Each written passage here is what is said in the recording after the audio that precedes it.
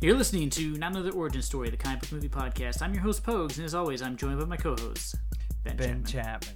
Sorry, folks, I didn't mean to cut you off there. It's just, I have this ability to read thoughts. I can see 10 seconds ahead in a podcast, and before you say it, yes, this bit is working. Oh, okay. This bit also feels like it could be for our Nicolas Cage podcast when we do that movie, what was it, Next, where you can see like 10 seconds into the future. Yeah, we'll get there on Cage with Cage. And a good joke to bring up a Nicolas Cage film. I mean, it's a real fan favorite. I knew you were about to mention it, so anyway. You know I was going to bring up that cult classic. Nicolas Cage's magnum opus, Next. A movie in which I'm supposed to believe he ends up with Jessica Biel. I mean, come on, guys. Hollywood, at least pick somebody around his age. That's the most science fiction part of the whole movie, isn't it? I mean, it is absurd. Like, I'm not trying to say young women don't go out with older men, but he's like 58 and she's like 29 in that movie. Like, she's not going to be like, ooh, 3 decades, let's get this going. It's just like, if a man that old walks up to a woman that age, she's going to be like, gross.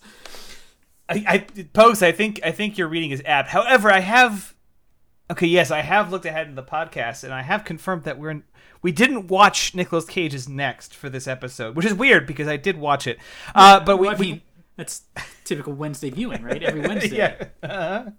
Wednesday's Next. But it seems to me that we watched something else, something more convoluted, something classier. Something classier and canonically inconsistent, but all the less more interesting than some of the preceding content. Oh, yeah. What is it? It's so out of focus.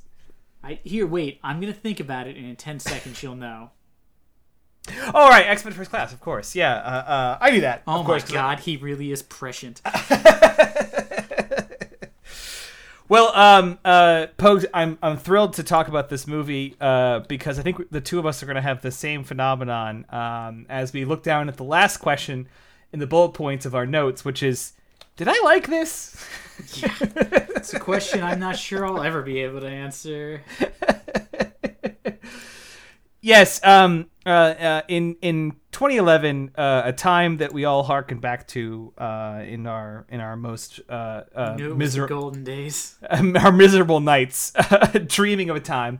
2011 was when we were confused to hear that they weren't exactly rebooting the X-Men, but they were returning to them in a prequel format that wasn't going to necessarily be entirely consistent with the canon, but also kind of consistent with the canon.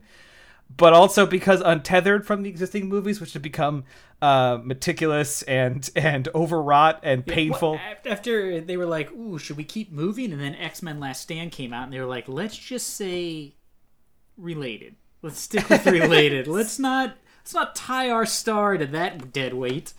It's not a prequel. It's not a soft reboot. It's just like a neighbor movie. Yeah, like they met at a party. Like they both know they were at a bar mitzvah together. Mm-hmm. But then, like its father, it decided to pick up all of its old tendencies and eventually become a nightmare in its later years. Yeah. And in the third movie, they have the audacity to make a joke about how the third movie is always the worst in a trilogy while producing one of the worst comic book movies ever made. So it's like, the joke doesn't work when you made a shitty movie, dumbass.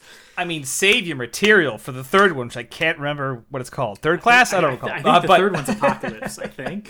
Third period? I don't know. There's one of them I didn't watch, I think. Oh, I didn't watch Dark Phoenix. I didn't watch X-Men Homeroom. I skipped that one. Yeah. But First Class, I remember really being excited about when it came out in the theaters because it was such a departure from the others, and it did the one thing that I was so mad that the preceding movies didn't do, even though there was a lot to like about some of those films.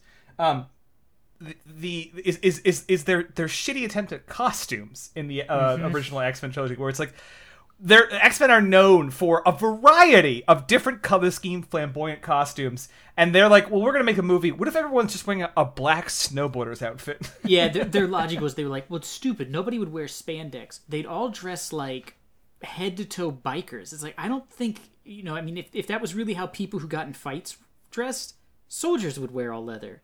But all leather is a terrible thing to wear because it doesn't breathe. It's very restricting. What if all the X-Men were dressed like they were drivers for a NASCAR car that's only sponsor was depression? What if all the X-Men's characters were just gimps minus the mask? Yeah, it reminded me of the same, like early 2000s superhero movies had this problem where they're like, well, we can't make their costumes look like the comic books. Those look silly. So instead, the Green Goblin will look like he's about to just like join the X Games, or he's like a rejected character art from Tron, the remake. Like all of a sudden the Power Rangers going to come to fight him. Exactly. I was so sick of that. So when I saw the trailer, or even some of the preview material, and saw like just the yellow, I was like, I am sort in. Of harking about. Yeah, and they do it right in this, in which they're like, let's make it realistic. So they're like sort of like flight suits, and you're like, cool, I'll go with it. It doesn't have to be spandex, but like, yeah, I mean, that first X-Men movie is just not great. Plus, it's really dark, so casting everybody in like solid blacks is not a great idea for a film that you were like, I don't want to buy a lighting kit. So let's hope the sun's out. Exactly. Although the sun's out is a great lighting plan. Can somebody pop a window open? Nope. Well, fuck it. Cinematography by divine intervention. The best. But First Class, I mean, it carried a respect, at least a visual respect for the original comics, which I recall reading. I as I've always mentioned in this podcast, I first dipped my toes in comic books by reading lots of modern series, mostly being constantly confused as a young child, reading issue 5,000 of a storyline I did not understand. But eventually, I started picking up the essentials, the like full collections of the early 60s, 50s, whatever comics, Golden Age comics for many of the Marvel and DC stuff. And so I remember reading X-Men original, which is always so funny because X-Men movies, or all comics, I mean, from like the 60s, they covered their origin story in like 3 panels. Like 3 panels. Like I remember Fantastic Four was 3 panels. Like, we're astronauts into space. Oh no! It was like, let's get started. Pages, but it is like when they land, they're like, I'm okay. Are you okay? Whoops, I'm stretching. You're just like, wow, no beat up, huh? Just right in. And X-Men, like the original X-Men comics were relatively similar. Yeah, so the first X-Men comic is like Xavier's School for the Gifted, and he's like, my school for mutants. And you're like, oh, okay. It's right in, huh? Yeah, I guess this is what happens when you have an artist draw a comic and then be like, I guess I'll write some dialogue now. But this movie really like recaptured some of that joy. Like seeing Banshee in his fucking wingsuit scream at the ground to fly around, even if it visually looked a little goofy in CGI. It looked extremely goofy in CGI and didn't make any sense later where his one arm wasn't up and he was still somehow gliding. Also, why wasn't he Irish? Yeah, it seems like a big unnecessary omission for a really great accent to get in there. And they like kind of hint that he's supposed to be Irish, but that guy's from Texas, the actor. Because I looked up, I was like, is this guy just really bad at doing his own accent? Because I was like, surely they just cast an Irish person. Perhaps we should real Irish people. Perhaps we should get into it proper here, because this is kind of one of the fundamental problems in this movie is we're talking about a couple of the X-Men characters that of the original team, namely in this case Banshee, one of a few members of the team that are showcased in the Act 2 of this movie, and that are mostly abandoned in Act 3. Because Act 3 is almost exclusively between Xavier and Eric. Yeah. So, but it's also like I feel like because they had established the other X-Men, they were like, don't use anyone who is in like the first 20 years of X-Men. So they were like, I mean, I guess Banshee, he was in X-Force, and then they were like, who else do we have? And some of them, like, I don't remember, which I did not realize this was Zoe Kravitz in the movie, but Angel Salvador, I don't remember her being in X-Men. I remember there's a character who has like pixie wings, but I'm pretty sure her name was Pixie, not Angel, because angels don't have bug wings. They have bird wings. And it's okay, because named Angel. The time we've spent right here thinking about this character is more than anyone who wrote this script did to think about this character, because so many of these characters could have been written out of the script, and no one would have noticed. A lot of them serve. It's strange. Her character to me was like where at one point I was like, oh, they just wanted to have extra people with mutant powers. Like, they're not going to do it. Because I couldn't really remember what happened in this movie. But I was like, oh, these people are here to fill out 2 hours. Because she's like a stripper who has wings that look like tattoos sometimes. I didn't exactly understand that mutant power. But, yeah. I don't know how her body adapted tattoo stealth of her power. It's confusing. But when Sebastian Shaw shows up, or whatever, Wait, folks, do you think that maybe that they're just undecorated fleshy wings and she had them tattooed to make them look better? Like, maybe. Is that what's implied? I just imagine, though, like, you get your power when you hit puberty. So there was like a 12-year-old girl with like a mammoth back tattoo. It's of confusing. Wings. Yeah, it's confusing. And also, to be honest, not that cool. No. And she can also spit fireballs, which I wasn't exactly sure. I mean, like, maybe this is a character from the X-Men, but I quit reading the X-Men like in the late 90s, and I took a large gap where like Claremont stuff happened and they just started introducing like a mutant a week, and you were just like, Jesus Christ. Well, of course, the scene they cut was right before that happened, is that she had actually found the fire flower, so that was why she was able that to... makes sense. Yeah. But what's weird to me... Sorry, real quick, can someone redo that scene where she shows off her power and just add the... bloop? Like, you know, when the fireball like bounces off the I would love that if that happened. Also, she apparently is a character, but her code name is Tempest, so I don't think she has wings. That's confusing because we see a tornado guy in here who I think would be more appropriately named Tempest, who also has like a regular name. Like I don't understand how like Emma Diamond or whatever Emma Frost could have like her fancy name, but like this like guy just has like random wind powers, and his name is what is it? What his name is? It's his name is just like his actual surname. It's very confusing. Oh, his name is Riptide, but they never call him that in the movie. I don't remember him ever being called anything. Yeah, that's what I'm saying. Yeah, I'm trying to. Oh yeah. He is Riptide. Yeah, they just call him.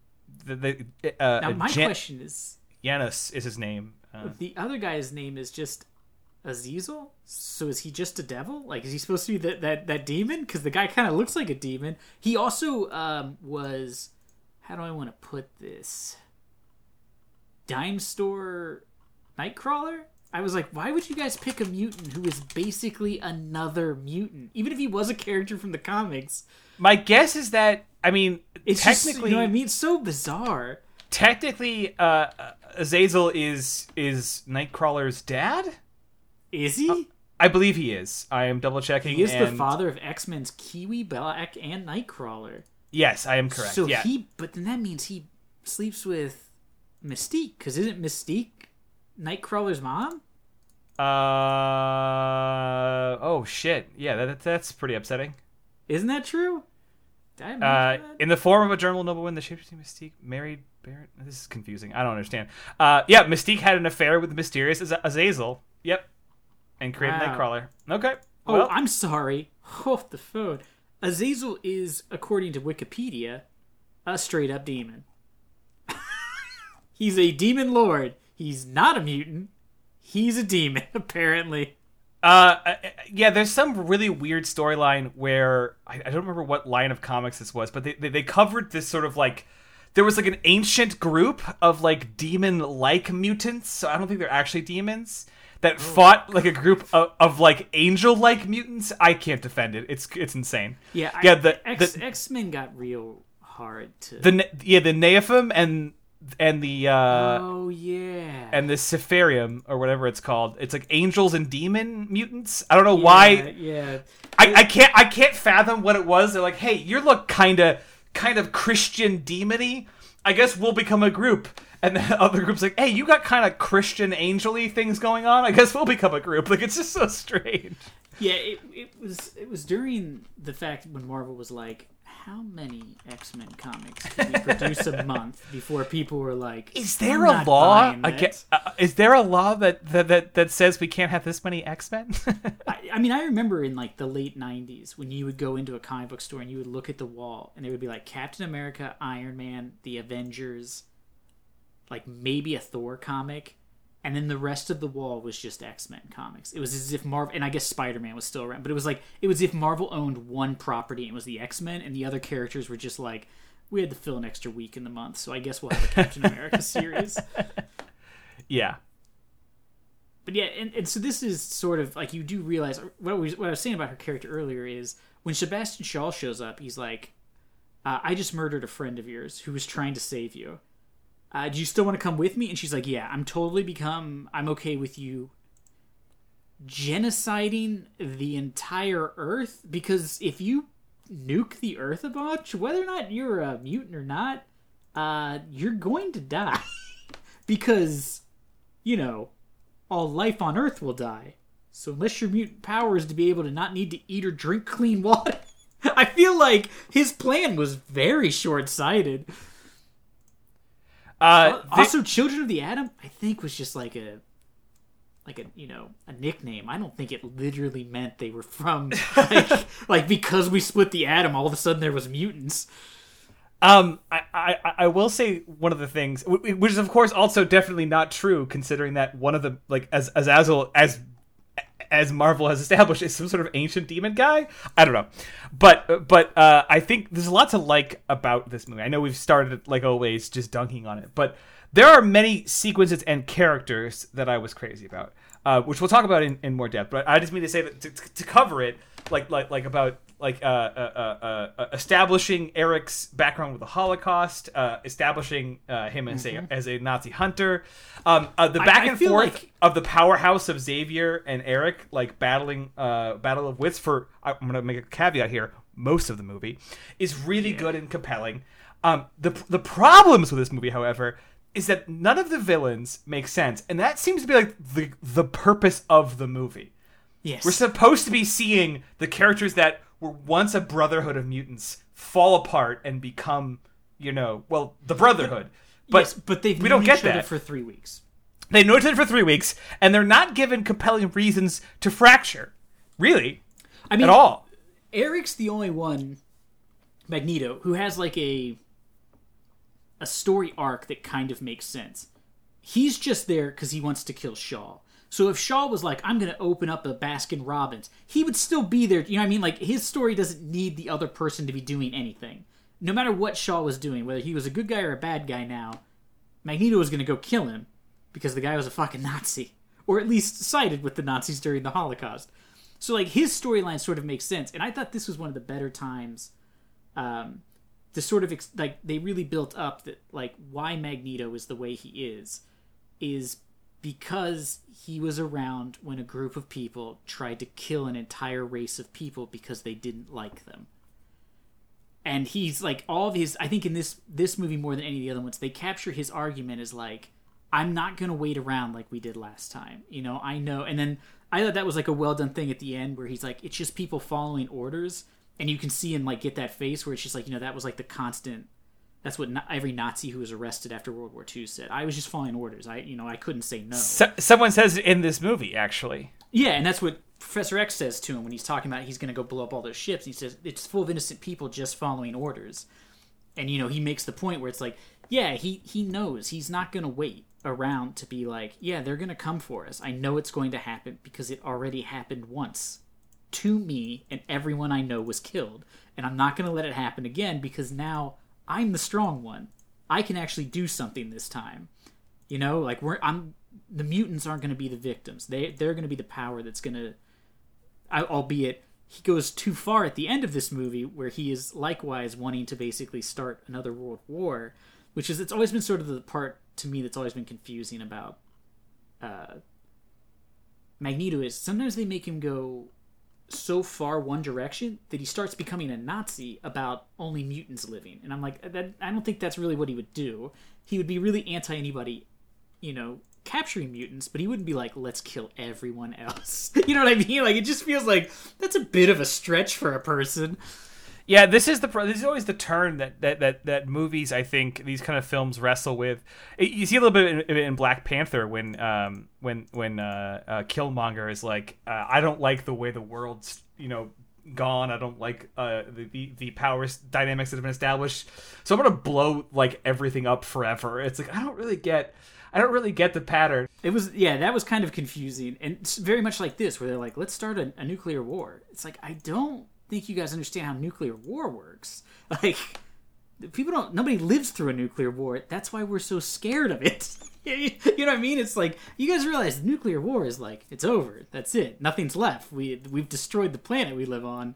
I mean, It's even partial nuclear war would trigger such an environmental catastrophe that there'd be no recovery for for even a man who had magnet powers. You know what I mean? Like, yeah, especially this isn't like right after World War II. They're like, let's throw some bomb. This is in the '60s, where the United States already had we had nuclear warheads, and so did Russia, and we had enough to blow the world up, like to literally blow to hit enough on the world to cover the entire world in nuclear explosions. That boat sailed. You know what I mean? It's not like when we had 2 of them, we hope the Japanese didn't call our bluff on there being 3. This was, we had, 40 of them in spares. We could just throw them around if we wanted. And we still do, unfortunately. But, yeah, this plot to me I was like, this doesn't make any sense. He would know that, like, that's not how nuclear energy works. Like, mutants are still human to a degree, and radiation kills humans. Like, yeah. It kills all living things. I mean, you know what I mean? If you radiate a dog, it's not going to make it. In a more narrative sense, it's also just, it doesn't make for good watching, because like you pointed out earlier, these characters have not had too much time to develop. I mean, in a way I empathize. When you're making this movie First Class, you don't know how many more follow-up movies you're going to have. So if you don't get to what you're trying to get to, it'll just feel incomplete. In a way I get that. But it felt like the Magneto turn shouldn't have even happened in this movie. It felt like we should have had a movie of them fighting against humanity like they are, where the governments mistrust them and there's Shaw, and that would have been fine. That was the thing that really bothered me too about this movie, is like how quickly it just turns to being like Us versus Mutants. And I'm like, wait, what? Because like anybody who lived I was a kid during just the very end of the Cold War. It was not a time of reason. You know what I mean? Like, I don't think, it's sort of like the idea at the end of Watchmen is, like the whole plan is he's going to unite the Soviet Union and the United States by giving them a common enemy, and that'll work. These dudes are legit ready to start World War III, and all of a sudden they're like, there's a guy who can fly by yelling, let's shoot every missile we have at him. It's like, wait, what? Wouldn't they be like, are these guys helping us or hurting us? Because I feel like we could use people with superpowers. Maybe let's not kill them. At least let's kidnap them. It was so weird that, and like Russia was like, yes, we're now in a pact with America, the country we loathe, that we've been fighting in proxy wars for the last 20 years. There's a dude with a weird helmet on. Everything's forgiven. It's really true. But that's also part of, I think, what made this movie struggle for me is the absolute mishmash of ideas. Because if you run it down, what we get is the origins of Magneto with Shaw, the collecting of mutants both on Xavier's side and on Shaw's side, an introduction of a brand new CIA-backed mutant team, which gets almost no chance to operate. The CIA mutant team that just sits around in like a 60s rompus room playing pinball and listening to rock and roll. The destruction of said team, a constant still ongoing, while they're having the same party, an ongoing CIA intrigue plot with Moira McTaggart, a nuclear arms race introduced by immediately taking her clothes off. A nuclear arms race and a mutant cure drug. It's like almost like they should have picked a couple of these ideas and maybe not all of them. Yes, the Beast turn is very confusing. And like you said, there's some real confusing parts to this movie because they try to tie it to explain like later on like why Mystique works with Magneto and all this, but then it makes zero sense because it's sort of like the moment when Yoda sees R2-D2 on Dagobah. Wouldn't he instantly be like, I know that fucking droid, he rolled around with me for like a year and a half. Like, how come Darth Vader doesn't recognize this stupid droid? Why does he know, so it's like they tried to explain it, but it's like Xavier never, when he sees Mystique, is never like, Raven, I'm so sorry, you know what I mean? So it's like trying to tie those ideas together was sort of a mistake because they do not gel with the rest of the films and they're supposed to be in the same universe. Yeah, no, you're absolutely right. It and they've said this, I think in some of the background I read, that this was not meant to be a precise like lead up. And in a way I understand and I empathize in that they didn't want to be forced to like take particular courses for characters. They wanted it to stand alone. And I get that, and in which case you do get like a soft reboot where it's connected somewhat to a couple things, but it doesn't fit in, and then it takes them on a new course, which ultimately is a car crash. But yeah, and now here's something I want to talk about too, just from my notes at the very beginning. The Shaw thing. Now Shaw is a real character. Sebastian Shaw is a real character in Marvel. He's nothing like the character in the movie, to my knowledge. No. He dresses like he signed the Constitution. Yeah, he has like the weird like Van Buren mutton chop thing going on. Yeah, he reminded me. I always remember he reminded me a little bit of what's the hunter guy that chases after Craven? Yeah, he's got like kind of he's like a muscly man. Yeah, he looks like Liberace if he was like roided out. Like he wears like a piano man's coat. He looks like he's like Paul Revere on steroids, sort of. And he runs the Hellfire Club, and some of them dress like it's like the 1800s, and then the White Queen is there, and she dresses like she's a dominatrix.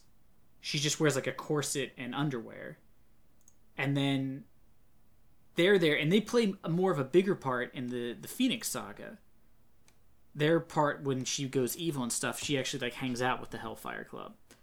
So he is nothing. Yeah, he's nothing at all like this. His power is though he can absorb energy. I'm pretty sure. Yeah, they kept that part.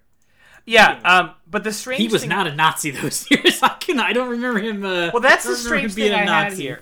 Is the conceit is that Eric witnesses the absolute worst of humanity, which is supposed to be part of the foundation that allows you to understand him as a villain.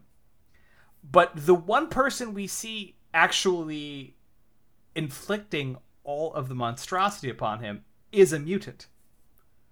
Yes. Which I guess he didn't know. And I know Sebastian Shaw isn't responsible for the Holocaust. He's an opportunist. But I feel like it chips away at that concept, which is pretty core to Magneto. Yes, and here's the other thing that really bothered me is, all right, so at the beginning of the movie, you're introduced to him being at like a work camp, a concentration camp. He's separated from his parents, and he's trying to get to them, and he starts pulling on this metal fence, and it like bends, and it's falling over, and all this stuff happens. Which isn't that the beginning to the first X-Men movie? Doesn't that happen in that? Or I wrote the same note, and I'm still not entirely sure, but I'm pretty sure. I'm too lazy to go find the first X-Men movie to check. So then he's brought in, and you see that he's going to be working with this Shaw guy who wants him to unlock his mutant powers. And like Shaw, not great. Like his plan is like, I'm going to shoot your mom if you can't move this coin. So what if he couldn't move the coin and he shot her and then nothing happened? Like you lost your leverage. It would have been better to say I'm going to torture. You know what I mean? Like so that I can keep doing it, so you can keep getting angry. And you know, I'm just saying it was a poor plan. But the problem is it seems as though he's saying, like, genes are the future. You know, we need to unlock genes. So it seems like he's not a mutant, but he's aware that there are mutants, and he's trying to replicate it for the Nazis or for himself with Nazi funding. Then it turns out he's a mutant. Why did he need Magneto? Like, what was the point? Because it appeared his plan doesn't involve magnetism. You know what I mean? Like, it would have made more sense if his plan now in the future involved magnetism or something. You know what I mean? Like, where he was like, I needed to figure out how to control metal. But his plan is just to launch nuclear warheads. So what the fuck was he doing with Eric? Because he apparently let him go. Like, I guess when the war ended, he was just like, I guess I have to leave too? Because why wouldn't he have taken Eric with him when he, fled to South America? Yeah, this is like the fleshed. I wanted to know more about what their relationship was like. You know, I wanted to know more about Eric between then and now. Now being the films now, I mean. Yeah, it would have been better if, which would have been completely not true of the character, but it would have been better if Shaw wasn't a mutant, and he used like genes from mutants he found via the Holocaust to create like a serum that mutated him, and then he got a mutant power, or he got a bunch of mutant powers, however they wanted to do it, like to kind of explain who he is and what happened. honestly, that would have been more interesting. I actually thought that's what I remembered about the movie, and then it turned out that I didn't remember it. But if it's supposed to be, they never say that. Like, because I was watching, it would have felt right too, because the scenes we get with Eric, which I want to talk about right now too, is when he's Nazi hunting, which could be its own fucking movie. I would have just watched him killing Nazis for about 3 hours. Is that he presents that there's something satisfying about watching a Nazi die. Absolutely, no question about that. He presents to the first informant that he's taking information from, the guy he rips the filling out of, the guy who runs a Swiss bank. Yeah, he shows him the Nazi gold he has, and he explains that the Nazis took these things, like these literal tangible things, like watches and fillings and rings from the Jews that they killed, and melted them down into gold. That this gold bar was representative of like pillaged goods from his people that he was then carrying around. One of the worst events in the history of mankind. Which is exactly the kind of conceit that you're saying Shaw could have done, as in like killed the mutant kind and boiled them down to a serum that he would use to then steal their power. Which would have made more sense. And it would have made more sense had his plan been like sort of Dr. Manhattan-y. Like, because his plan is basically to get the United States and Russia to go to nuclear war, which is confusing at best. But it would have made more sense if he had created like the mutant power to absorb energy, and he was going to basically detonate a nuke on himself and then go blow up somewhere. And not like die, but like unleash the energy, and then it would look like America or Russia had launched a nuclear war, and then they would go to war. That would make more sense than trying to like force the Cuban Missile Crisis. Right. Which also was weird that they tried to like link this to like real world events. It was, it's just sort of, I don't know. His character arc made no sense. And it made no sense how Eric got away from the Nazis and why he was basically just left alone to grow up somewhere and to be pretty educated. He seems like a very smart man. So I'm assuming, he grew up and he decides to become a Nazi hunter. He must have some money because flying around isn't cheap. This is what perhaps I'm a little frustrated by, is that I would have spent a whole movie observing Eric like escape and evolve from his captivity amongst the concentration camps.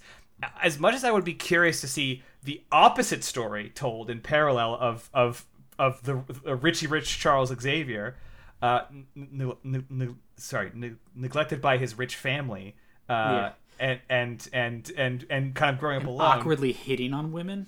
Yeah, I could have spent some time with the two of them, and then watched their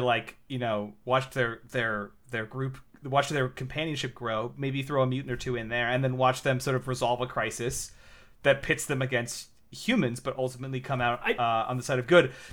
But all along sowing those seeds, like, because we all know where Magneto's going to go. We don't need to. Yes, and that was sort of the issue, is like you said, it would have been better even if they had kept Shaw as the bad guy, and if they had fixed the one weird part about what exactly he wanted Magneto for during the Holocaust.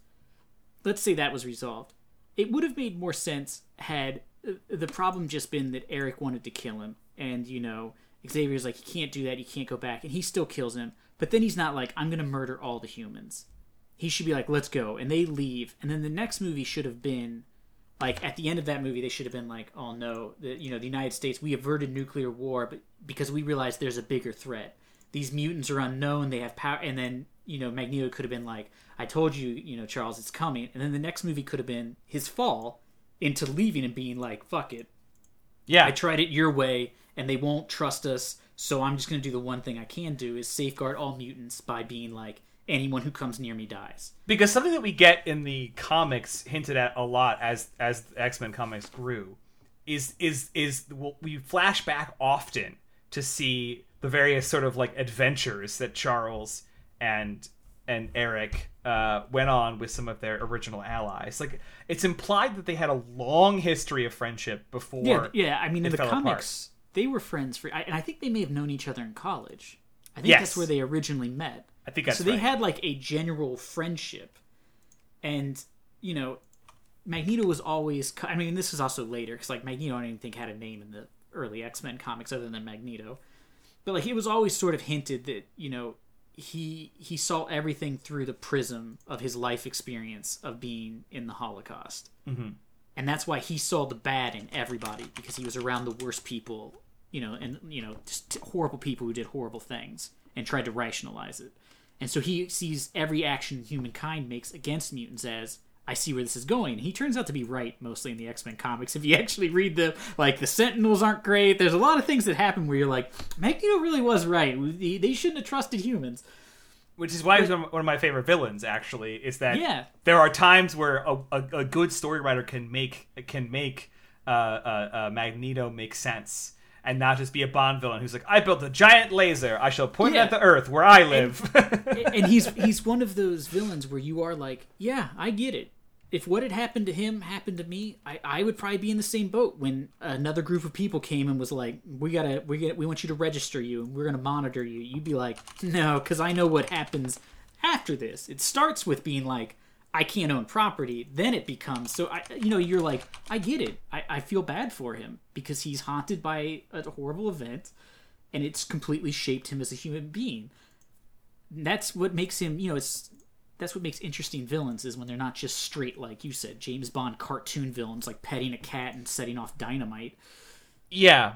So I have a left turn here. Okay. That I want to ask, kind of, just because we're still talking about Shaw a little bit. I like Kevin Bacon. Don't get me wrong. I like Kevin Bacon. Who doesn't love a good Bacon? I love Tremors. Everybody should love Tremors. I know this is a comic book podcast. If you've never seen Tremors, listen to the rest of this episode. Go back and like it, leave a comment, and then go watch Tremors. Did Kevin Bacon feel out of place in this movie? I felt he never coalesced with the other. He was every time he's on scene, I'm like, oh, there's Kevin Bacon. I just never felt like he was there. I don't know what it was. Kevin Bacon could be a great villain and could be an interesting bad guy, but not the one they cast him for. He was not good as Shaw because he just didn't have Shaw basically had to be a James Bond villain. He had to be like a cartoon of a human being because his plan is ludicrous. It makes zero sense. So you need him to be like unhinged.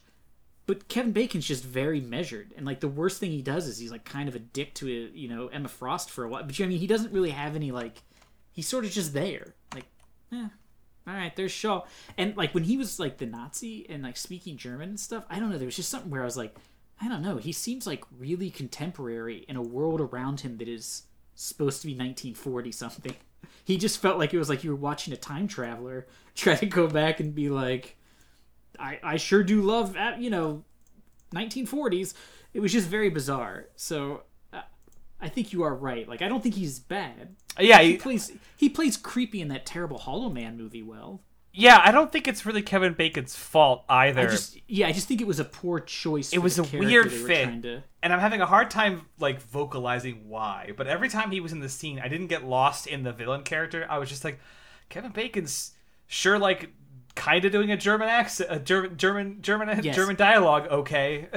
That was also what was confusing, because then when he meets him later, he just sounds like Kevin Bacon. And I was like, so was he not German to begin with? Just speaks a lot of I'm very confused. I guess. And his German accent was like my German accent. It sounds like a dude from the middle of Ohio trying to be like, Das is good. It's just it was so just cornbread. It just was not a great German accent.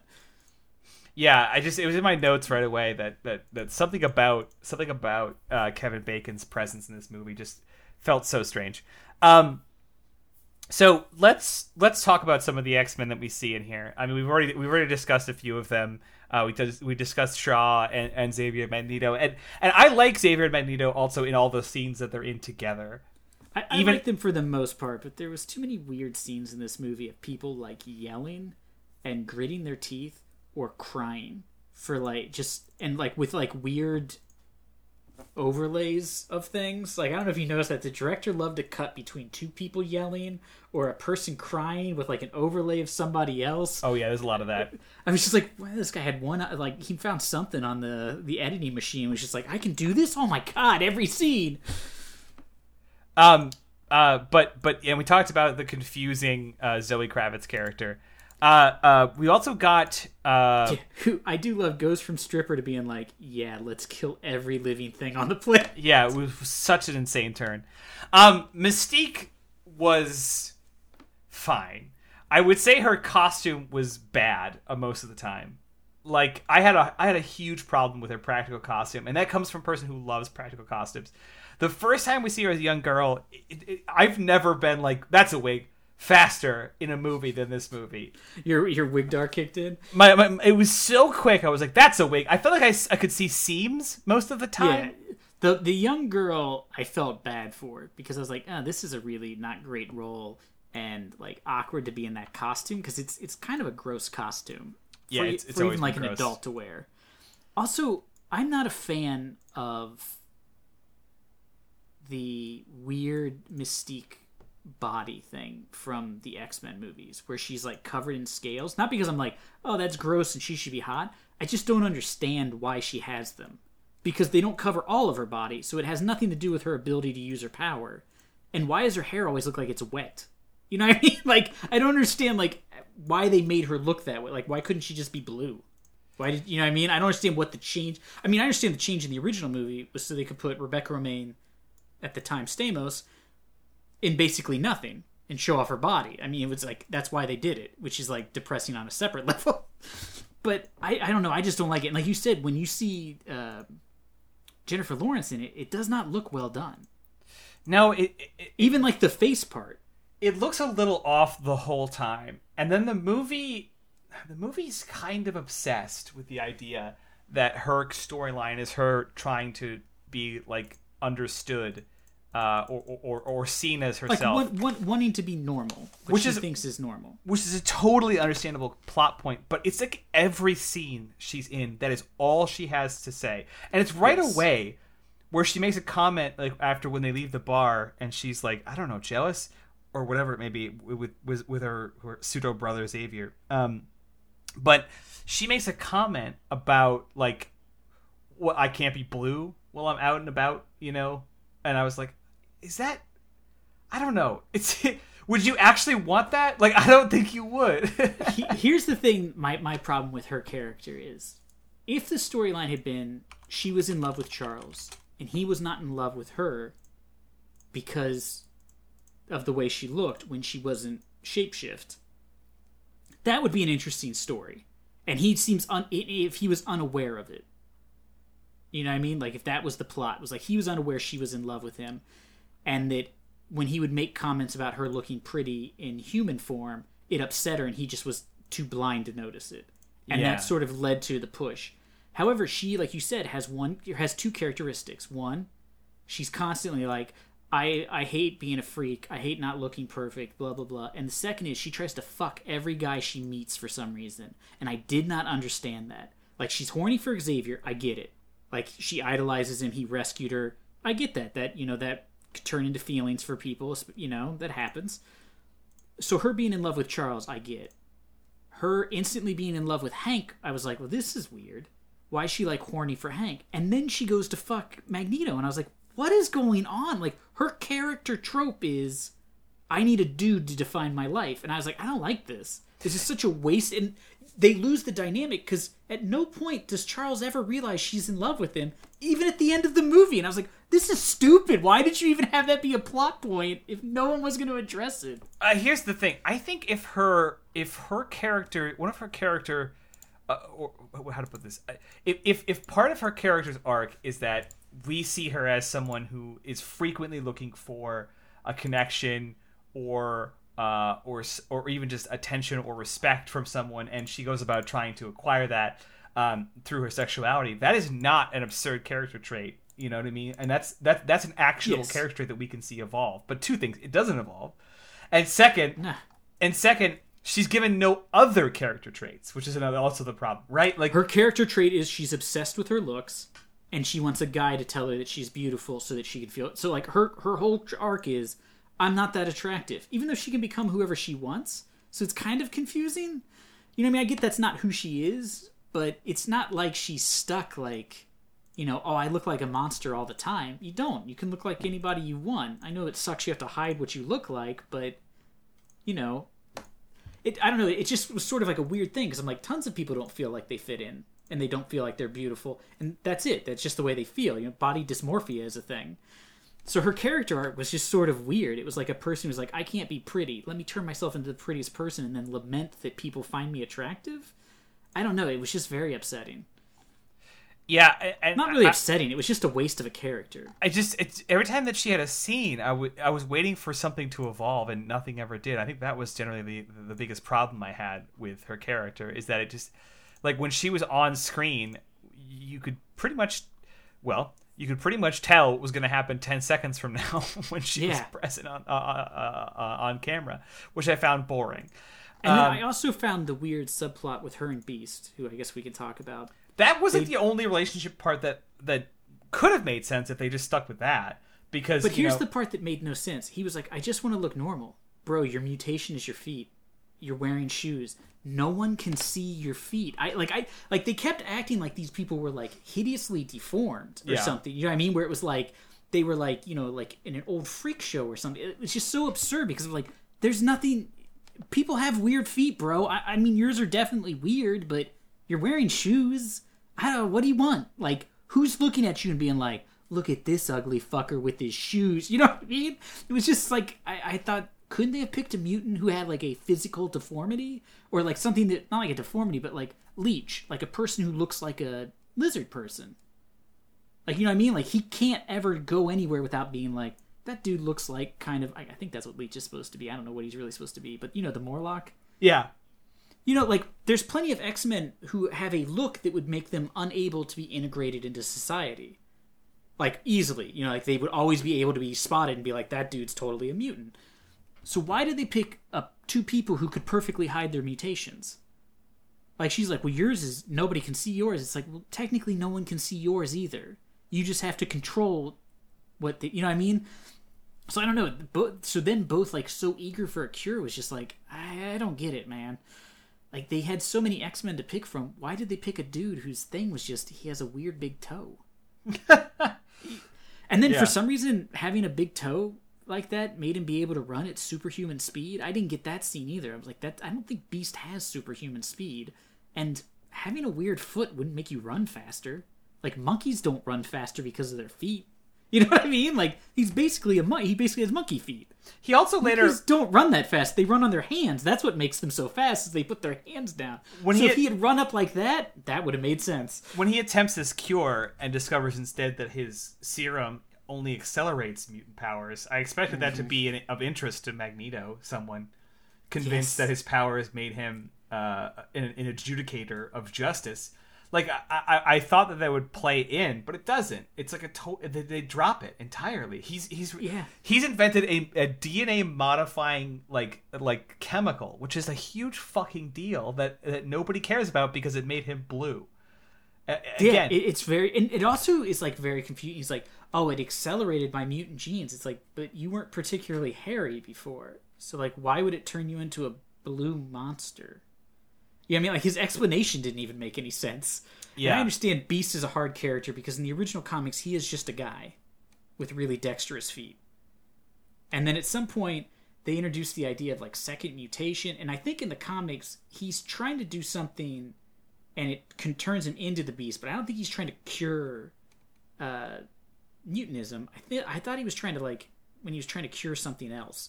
And the side effect was it made him blue and hairy for some reason. Yeah, I don't remember it either. I think there's like a couple different interpretations of it. Yeah, and I know they introduced later on that like mutants could have like a second puberty, which would give them like a new set of powers, so they could just give some of the characters extra powers for some reason. Because I think they wanted to get rid of some of the X-Men, so they're like, but that's kind of a cool power. What if all of a sudden this guy gets it too? Another scene that I liked but didn't fit, and really wish they would have elaborated on, is that.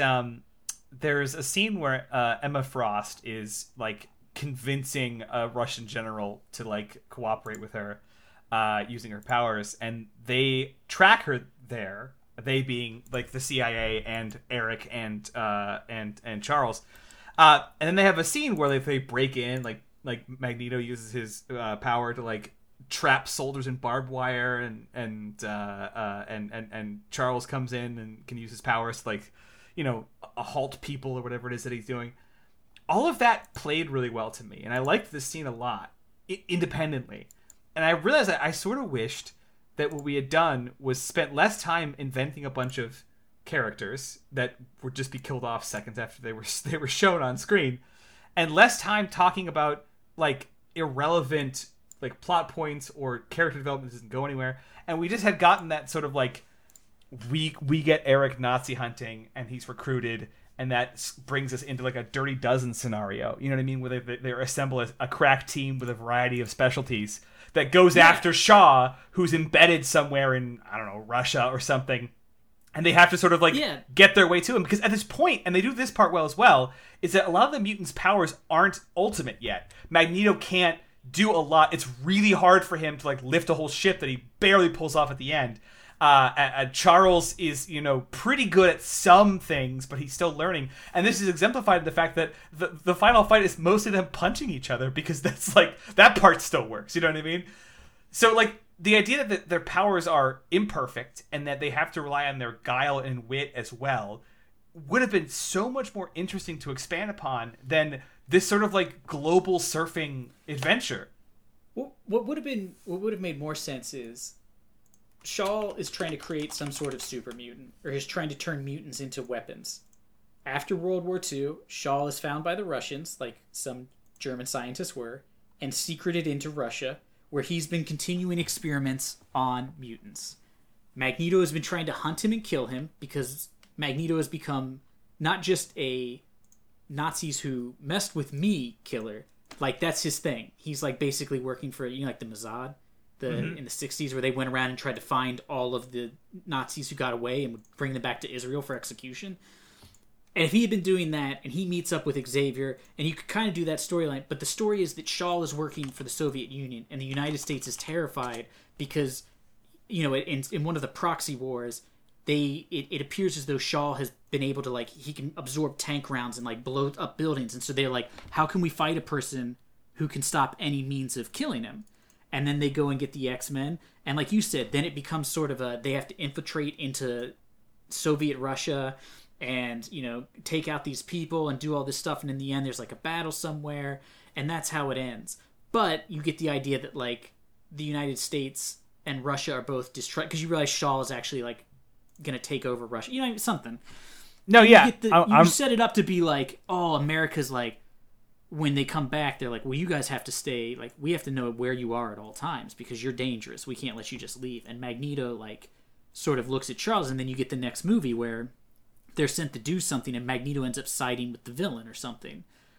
That would have been much more interesting, like you said, but it basically just becomes a Bond villain, and then like this weird soap opera in the background, and there's just like a lot of wasted scenes. And we don't spend an abundant amount of time in any one place. Like we sort of rocket from CIA headquarters to Cuban like international waters or whatever, to X mansions, to fucking submarines and yachts and sex parties. Like, it's just, we're just like thrown all over the map, and so we don't get a lot of time. We spend so much time establishing why we are where we are and who is there and whose stakes are where, that we don't get to spend any time like learning anything about the characters. Like, if you had to explain to me more about like Moira McTaggart, could you? No. She's just this weird like narrative facilitator from scene to scene. She doesn't actually provide any sort of interesting like exposure into who she is, or what her motivations are, or what she needs to, or why she's adapting so easily to finding out that like diamond people exist. Like, nothing is really being explained or delved into. We're just sort of shown a bunch of flashy scenes, many of which are very cool and obviously stand well on their own. But yeah, it's like two or three movies duct taped together, which is a common complaint we have in our episodes. Yeah, definitely. It felt like the same complaint we had when we tell like, we virtually tell directors, please don't have more than one villain. This felt like that, because Shaw's a villain, like Russia's a villain, like your own government is a villain. It's a lot. Magneto's a villain. It's a lot. Yeah, it's definitely just, there's a lot of confusing waste, and I do feel like more so than ever, why aren't me and you allowed to write movies? Like, we should at least be in the pitch ideas, because we just wrote a way better X-Men First Class movie. Yeah, like, I would see spy this. movie with Yeah. mutants, and then it sets it up for the grander scheme, and you get like more of a interaction. Because, like you said, I enjoyed the parts with Charles and Magneto. Like, I kind of enjoyed their interactions. I enjoyed the beginning parts where like Magneto shows up and, you know, is hunting down these people, and like when he goes to that bar and he kills those two dudes, that's pretty great. You know, like, not just because fuck Nazis, but, you know, like the scene, like the way it plays out, like the way he sits down and he's drinking with them, and then he makes sure to like roll his arm over so they can see his tattoo, and like all sorts of stuff where you're just like, oh man, this is like a really ballsy way to go in and be like, you guys are gonna die. You know, Every and that line stuff of was cool. Every line of dialogue in the Nazi Hunter scene was so fucking good. When they're all just like cheering about Bitburger, and he's like, Yeah. they ask him like, what do they ask? He says that his family was from Oh, right, Brandenburg. right. And he was like, really, what were their names? And he's like, they didn't have names. And he said their names were stolen by pig farmers and tailors. I And he just sits down, he rolls such his a arm good over. line. I mean, it's Yeah. everything about that, the reveal and the actual like attack is interesting mechanically. There's so much there, and this is reoccurring. Like, I like the scene where, you know, like independently again, where Xavier deflects the bullets that leading to one to ultimately hit, you know, him in the spine. The scene where we watch the coin pass through Shaw's head. Yes, it's a probably overuse of that cuts the split Oh cut. my god, yeah. That scene's about 30 seconds too long. But there's a bunch of scenes like that are independently super cool and really prove the director has prowess. But someone needed to edit the script down is ultimately what it comes down to, and take out the parts that don't deliver us to any kind of useful.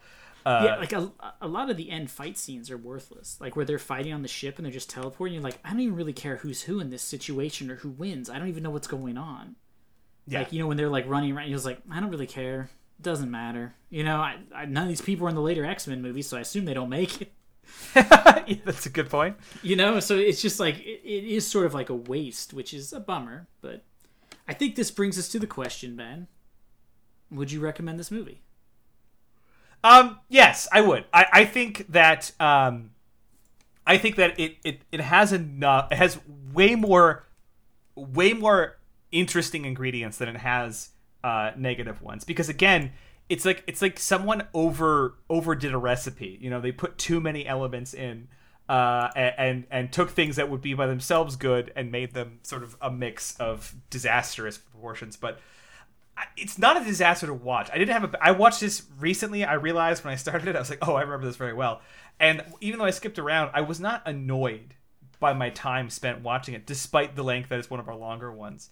And it does give you the impression that we're setting up a really interesting romp through a couple of like X-Men adventures, which is not the case in reality. But No, it is not.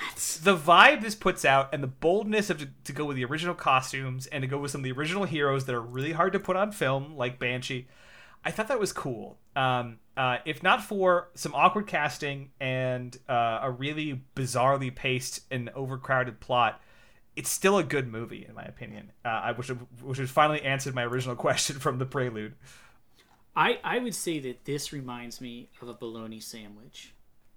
It's a sandwich, but like, it's not like that good of a sandwich, you know? There's better sandwiches. I feel like that's my description of this film. Because, like you said, I think there's some interesting stuff. For me, the sandwich for me is like, you know when you were a kid and they'd make that sandwich that was like the marshmallow fluff and like peanut butter. And no, like, Ben, I didn't live your decadent lifestyle. I definitely remember someone making that for me, and it had like bananas also on it, which felt like a confusing introduction. Because the ultimate conclusion of that sandwich is like, any one of these things by themselves is a very good food item. Together, I'm confused and my teeth hurt. Yes. Yeah, exactly. One of my biggest complaints about this movie is the choosing of mutants. If you were going to pick random mutants to put in the movie, each one of their powers should have had some sort of spotlight. But all of the mutants they find don't need to be in the movie. They never do anything specific enough with their powers that do anything. You know what I mean? Like, even Mystique only really Mystiques one time. Like, she only uses her ability to look like somebody else once in the entire movie. Right, and we spend more time than I would have expected watching Banshee learn to fly, compared to how often that comes up. It's not often. Yeah, that's what. Yeah, and there's like all this like stuff where like Havoc, they teach Havoc how to use his ability, and within like the first 30 seconds of them being in the fight, his thing's destroyed, so he can't use his power. So it's just, yeah, I would say it's a fine movie. I guess if you're into the X-Men, go watch it. But I don't know. I found myself actually like midway through being like, when they got to the montage, I was like, oh my god, there must be so much left of this movie if they're just now getting to a montage. Like, I was like, I remember this being, none of these scenes being in here. No movie ends on a montage, so you know you're in for some time. Yeah. I was like, oh, I've got 40 more minutes. You got to have some sort of payoff for a montage, which, just a heads up, That's our next challenge. it though. does not. Write a movie that ends with a montage. Oh, what, that would be a challenge. But we're up to it, Ben. We're two of the best screenwriters in the business. It's two of the best out there. I think you're right. I think we should get a job as script doctors. You know, like they give us a movie and we're like, here's what's wrong. Because we could have saved those Star Wars movies. We could have done it. Here's how I would have fixed X-Men Apocalypse. Don't greenlight it. All right.